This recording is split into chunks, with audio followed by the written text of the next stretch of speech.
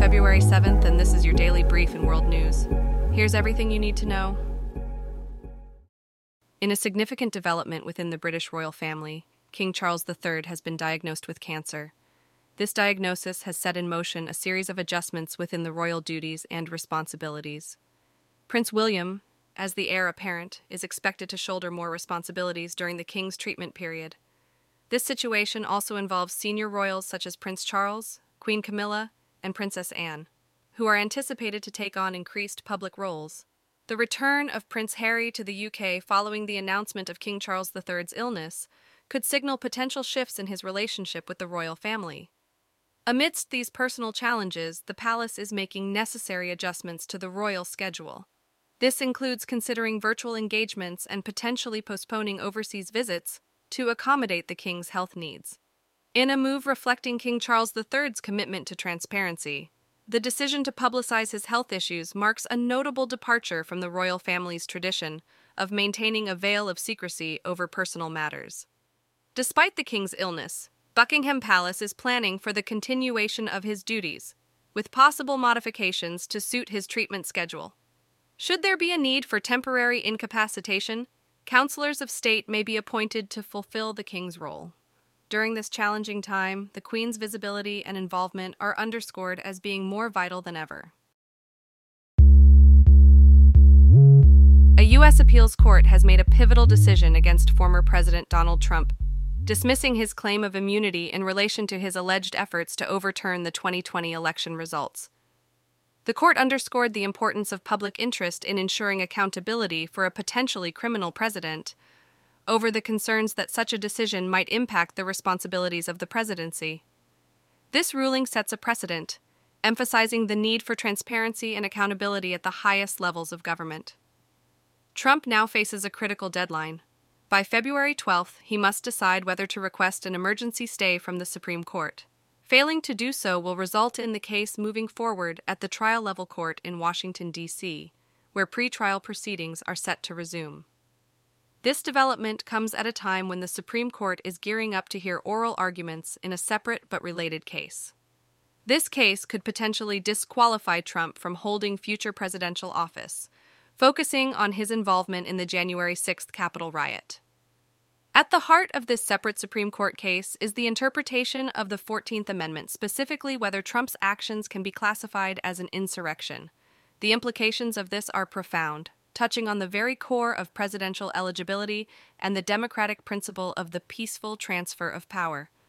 The decisions from these cases could have far-reaching effects, not just for Trump, but for the standards to which future presidential candidates are held. On the one-year anniversary of the catastrophic earthquake that struck Turkey and northern Syria, millions of individuals came together in a profound act of remembrance for the more than 53,000 lives tragically lost. In Hatay, the province most severely impacted by the disaster, emotional ceremonies unfolded. These gatherings, however, were not without their tensions, as officials faced public displays of dissatisfaction from the community, highlighting the deep wounds that remain unhealed. President Erdogan's visit to the earthquake's epicenter was marked by efforts to showcase the government's rebuilding initiatives.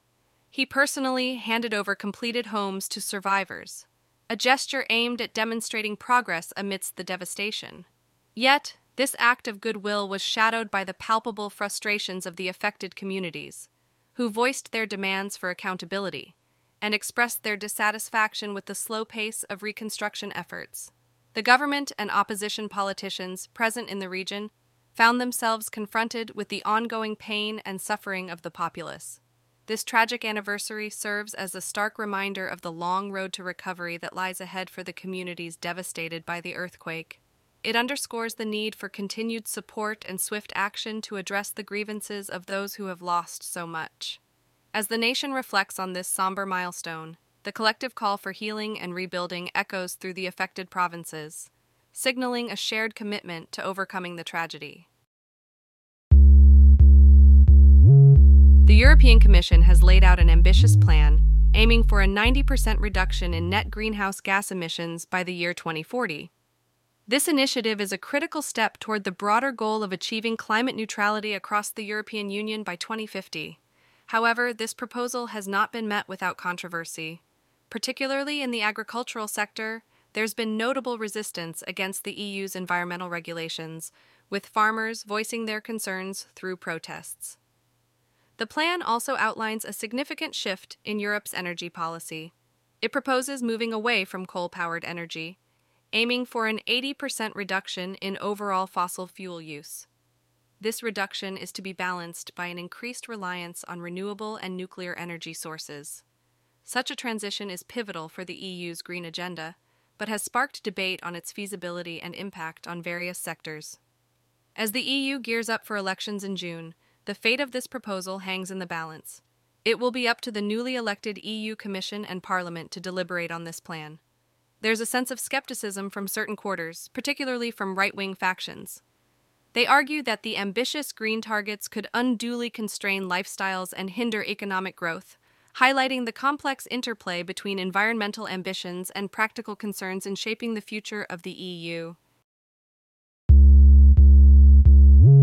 U.S. Secretary of State Antony Blinken is currently on a diplomatic mission across the Middle East, with stops in Egypt, Qatar, and Saudi Arabia.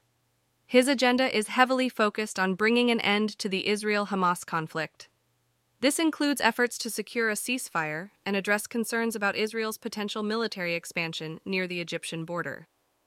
Blinken's trip is also aimed at facilitating discussions on the possible normalization of relations between Israel and Saudi Arabia, alongside efforts to prevent further regional conflicts. Meanwhile, the situation in Gaza remains dire, with the war continuing to inflict a heavy toll on the Palestinian population, leading to a significant humanitarian crisis. Reports from the United Nations highlight the severe health impact on children in the region, including a notable increase in chronic diarrhea and a critical shortage of basic necessities for infants.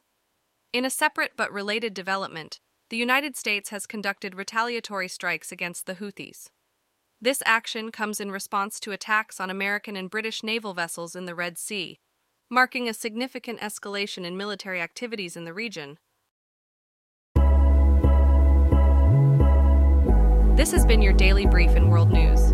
To read more about these stories, follow the links in the episode bio. You can also subscribe to these updates via email at www.brief.news.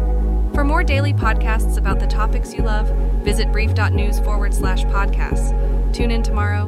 We'll be back with everything you need to know.